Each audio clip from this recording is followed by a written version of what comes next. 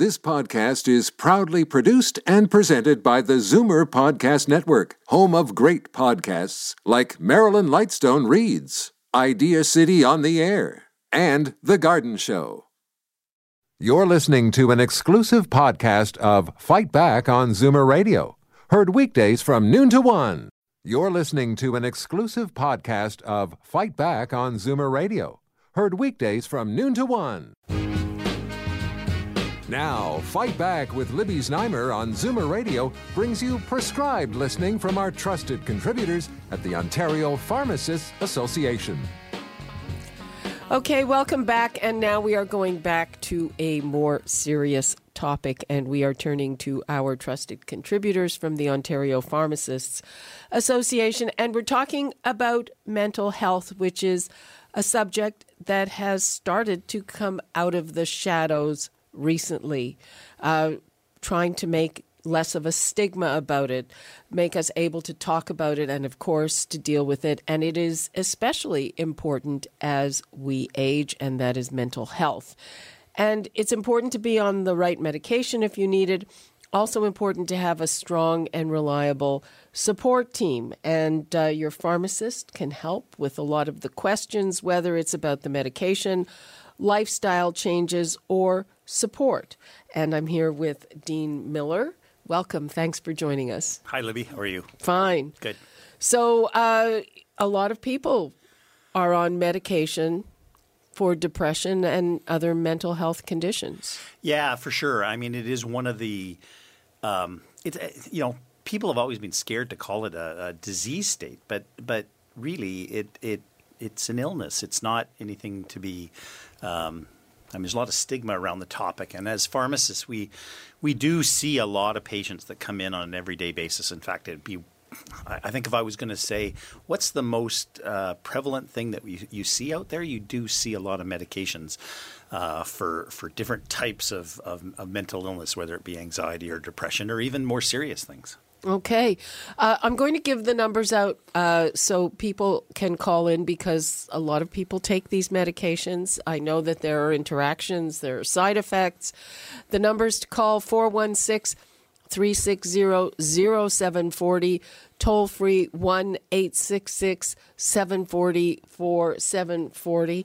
And let's talk a bit about depression, because I think that's probably the most common. Am I right?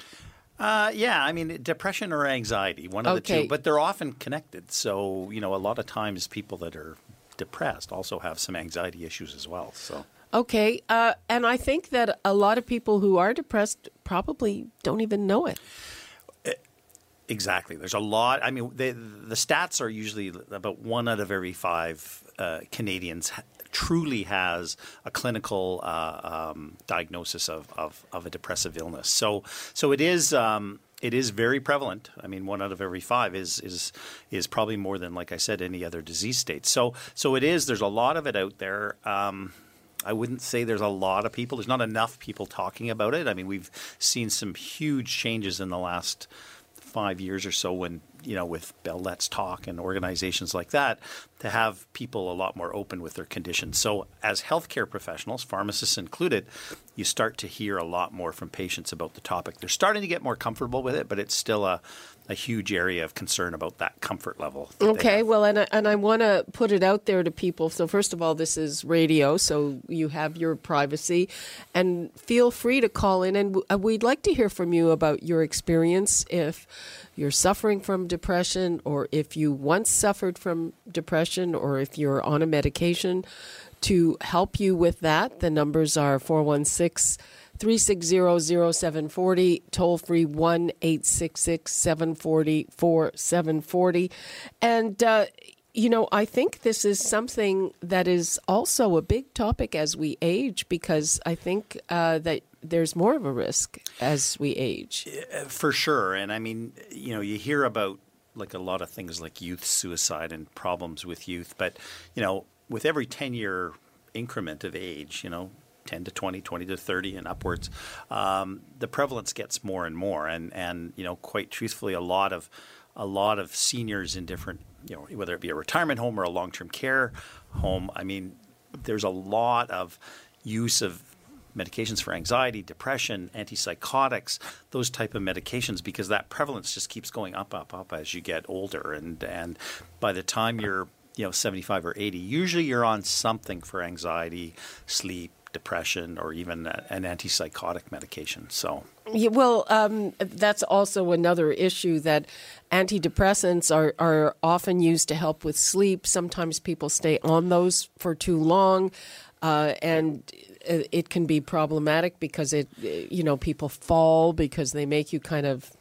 hazy. Yeah, the senior community, there's been a real movement in the last, even 10 years about deprescribing, and people talk about prescribing and what kind of medications you're on, but a lot of physicians, a lot of pharmacists are now focused on efforts to take people off of medications, and that's a big initiative going on in most long-term care facilities, retirement homes that are managed by healthcare professionals. They're not all managed that way, but taking people off medications has found a lot better results than people expected, and that's because I think people are on too many, and often they're just never taken off, and too long. Yeah, and all of a sudden, before you know it, you've got 7 or 8 different medications, and 3 or 4 of those are interacting with each other, and a lot of those are those in that classification of antidepressants, anti-anxiety medications, and they can be pretty problematic, especially in the elderly.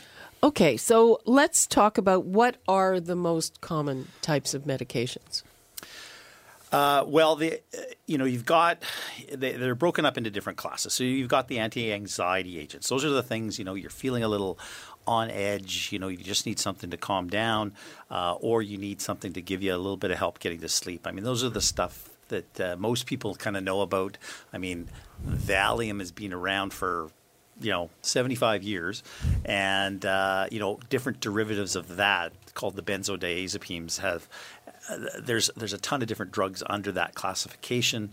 There's other medications. What are some of the common names? So Ativan or lorazepam, if you get in a generic, that's probably the most common. Well, it is the most common by a country mile. That's one. And then you get into antidepressants, and fairly prevalent as well. And there is a ton, Libby. Like there's just. Antidepressants are very funny. There's different classes within the class of antidepressants. And again, it's a bit of hit and miss. There's no real science to, you're going to, this one's going to work for you and it'll necessarily work that same way for me, right? So it's a very experimental process that a physician goes through before they actually find one that works fairly effectively. And again, with antidepressants, what are some of the common names that our listeners would be familiar with? Common names. The one that probably most people will know about is stuff like Prozac or Zoloft. Those are brand names of medication. They're very closely related, but they're still used a lot. And Prozac's been around now for 25 years, but that's the one that people know the most about, right? So, but there's a whole bunch of medications that have sort of come off of those ones, right? So there's a ton of different medications out there. So. And what are some of the common side effects? There's a lot. Looking at both anti-anxiety and antidepressants, there's a lot of bothersome things. And that's the one, as pharmacists, we probably get the most questions about. Why is my mouth dry? Why are my eyes itchy and dry? Why isn't this medication working? I'm getting a muscle twitch. I've lost my appetite, or I have a tremendous appetite, right? Weight loss, weight gain, depending on which medication you use, is huge. Lots of stuff with dry mouth and dry eyes, or I get a residual effect the next morning. I can't get up. I don't feel right. This medication was supposed to make me more focused and feel better, and it's doing the opposite. I feel worse, right? And it's a very problematic class of drugs to kind of find what's right and then get on the right dosing and regimen to kind of make you feel good again. It can interfere with your sex drive too, right? Absolutely. I mean, that's a big one. Again, either increased or decreased depending on what type of medication you're on. But it is a very common thing that we get, and again, these medications are there because people want to feel better. And often they look at it and go, my God, what am I being put through? I feel worse. And how long are people generally on it before can figure out whether it's working or not? Well, anti-anxiety medications usually will give you some relief right away. So those are the ones that kind of, like I said before, kind of take the edge off, help you sleep. You should notice an immediate impact on things like that. Antidepressants are a totally different story because antidepressants as a class take a while. And people, that's that period of time when people are automatically saying, I don't feel good. I feel worse now. My doctor put me on something to make me feel better, and I feel worse. So typically, anywhere from 2 to 6 weeks before you're actually going to get some decent relief from most drugs in this class. So people have to be patient, but that's a time as a pharmacist that we get a lot of questions from patients. So, it's a time when if you do have questions, it is a good thing to go and visit us as a healthcare professional that knows a lot about the medications you're on. But it's a time where it's kind of critical to get those questions answered and what's being caused by the medication and maybe what's being caused by the illness. You're listening to an exclusive podcast of Fight Back on Zoomer Radio. Heard weekdays from noon to 1. Fight Back with Libby Znaimer on Zoomer Radio. Welcome back. I'm here with Dean Miller, our trusted contributor from the Ontario Pharmacists Association. We are talking about medications for anxiety, for depression, antipsychotics, but of course he is here to answer any and all of your related questions. We're going to go right to the phones. We've got Marilyn in Toronto. Hello, Marilyn. Hello. How are you? Fine. How are you? Very well, thank you. This is a question for Dr. Miller.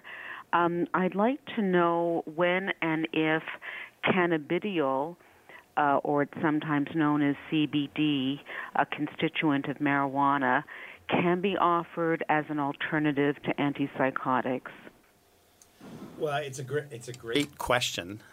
Yeah, it's a great question. Thank you, because we're right in the middle of this marijuana cannabis discussion. Yes. So, with potential legalization in 2018. So a lot of the research, and there's not a lot of it around cannabis that has come out yet, but there's a lot going on around the topic of depression and anxiety and that sort of thing and how cannabis contributes to it. So I haven't seen any specific studies that deal specifically with just the use of cannabis, but a lot has come out around how it augments other medications that you might be using. So there is some. It's starting to kind of creep into the research now, where you're starting to get a lot more credible information because it's actually backed up with some real science around the use of cannabis in patients that are, have a little bit of anxiety or depression or even something more serious. So, is it useful, not useful? Well, so far it's pretty encouraging to date. What we've seen, again, time will tell on these studies. Over time is usually sort of the telltale sign. But so far results are pretty encouraging. And, us as pharmacists, we're starting to get educated on the topic of the use of cannabis. So I think this might be one where you might go to your pharmacist who might say, I probably don't know much more than you do, but there's others that are starting to get a lot more educated. There's a lot more education starting to come out on the topic. So, okay, does that sort of answer your question, Marilyn? Not really, but I thank you. Okay. We tried our best. Thank you very much. Bye-bye. Bye-bye. Okay, Margaret in Little Britain. Hello, Margaret. Hello. Yes, I'm calling about a particularly anxiety pill that I'm taking called, I can't pronounce it, it's ESCEGALO PAM. Yep. What is that? Yeah, it's again, as we What's were talking before, I think the spell, was it ESC? I have to write that down. ESC? Yeah. Margaret, where are you? Escitalopram. Is that right? Yeah. That's right. Okay. Yeah. So, Margaret, you're on sort of one of those medications that I said sort of was a like a little sister of a parent medication that we all know as Valium kind of thing. So, oh my God. So, well, a much shorter acting. So, shorter acting usually means less side effects, that sort of thing. Yes, So that's why it was developed. So, like I said before, Valium's been around for 75 years, but this medication's only been around for, say, the last 10 years. And because it's shorter acting, it tends to have less side effects. It doesn't give you that residual effect the next morning as much as some of the other ones do. And that's the big problem with potent medications like Valium is people wake up the next day. People wake up the next day and they feel terrible. Whereas with medications like this, not as much. Okay, I'm just wondering if there's any way that it's harmful to keep on it, or is it something that I can get, kind of a rule of thumb with this type of medication is if you don't have to use it all the time, don't. Because if you can kind of get away with, I'm feeling pretty good today. I don't feel like I'm on edge. I don't feel like I need anything to kind of get me to sleep, depending on what you're using it for. Don't take it. It's definitely a medication to kind of take as you need. And because it's so short acting, it works pretty quick. So. Okay. Well, thank you very much for that. Yep. You're welcome. Thank you. Good advice. Bye-bye. Let's go to Bill in Burlington. Hello, Bill. Hi, how are you doing today? Fine. How are you? Not too bad. I listen to your show quite often and find it very informative. And Thank you. I'm always meant to call in and discuss with Mr. Miller my issue. He probably doesn't have much that he can tell me, but I was told I had an allergy when I was about 15 and put on a pill called Atarax, which my parents basically told me to either get off of it or get out because it made me so miserable, I guess. And then I was downgraded to a thing called Dopsapin, and then kind of forgot about it. I was never told that it was an antidepressant. I was on it for about 30 years. Yeah. And why I went on it was because I had an itch, which whenever I scratched, it came up in hives and so on. So yeah. I have the side effects I seem to have is it ruined my fourth and fifth stage of sleep. I have strength issues, waking up issues. I haven't been on it for over 10 years now, but I think I'm still suffering from side effects, and I'd just love to hear what you have to say and why I maybe was forgotten about, maybe because I was young and my parents were kind of out of the loop, and I just didn't know. So some of it will be my own ignorance, but I'd love to hear what you have to say. Well, I think starting with the Atarax again is what you would call an old class of antihistamines that have been around a very, very, very long time. And, when you get that type of eczema or the type of rash that, produces an itch, like you were saying, that was a very common treatment. Now, Atarax is barely used at all anymore. But again, it was the problem with it was it caused, as you were describing, a disruption of sleep. It caused excessive drowsiness, and once you took yourself off of it, you would have trouble falling asleep because you became almost dependent on it because of the drowsiness that it caused.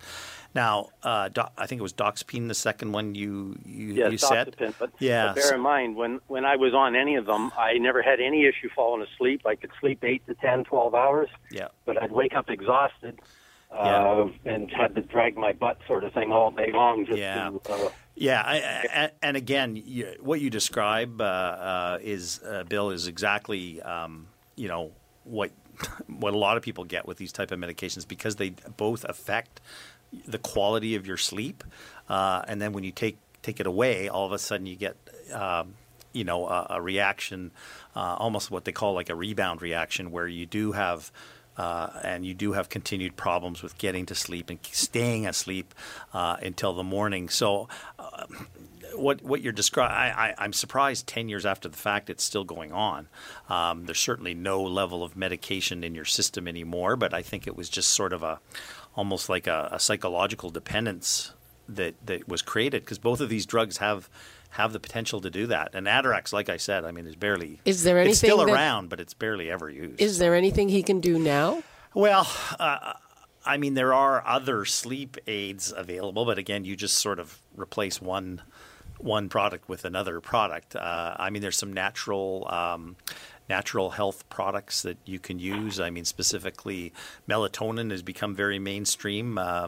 3 milligrams of melatonin. All the big vitamin and natural food companies do make it. I mean, that's a suggestion. I mean, there's other. Like you can buy chamomile and in a tablet form, that sort of thing for those. But those are natural products. Yeah, melatonin. I mean, it works for jet lag on most people I talk to. So yeah. I mean, you're right, Libby. That's one of the most common things you see people use melatonin for. But a lot of people are starting. There was a great study just the other day talking about it for sleep. 3 milligrams, in the evening when your body starts to. I think an hour before you want to go to sleep. Yeah. Bill, why don't you try that? Too. So. That's the thing. I have no trouble going to sleep, and I can sleep sound all night long. It's when I wake up that I still feel like I am asleep, and then I'm tired all day long.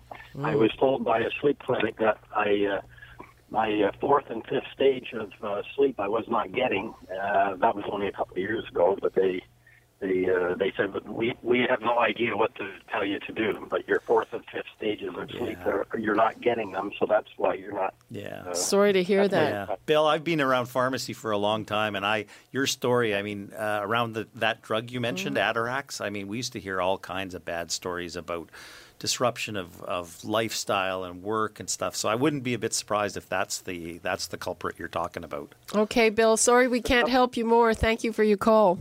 I just wanted to help enlighten somebody else in case they might get caught in the same trap. Okay, thanks for that. Thanks, Bill. Bye-bye. Okay, thank you. Okay, we have time for one more. We've got Mirella in Toronto. Hi, Mirella. Hi, how are you? Fine, you're on the air.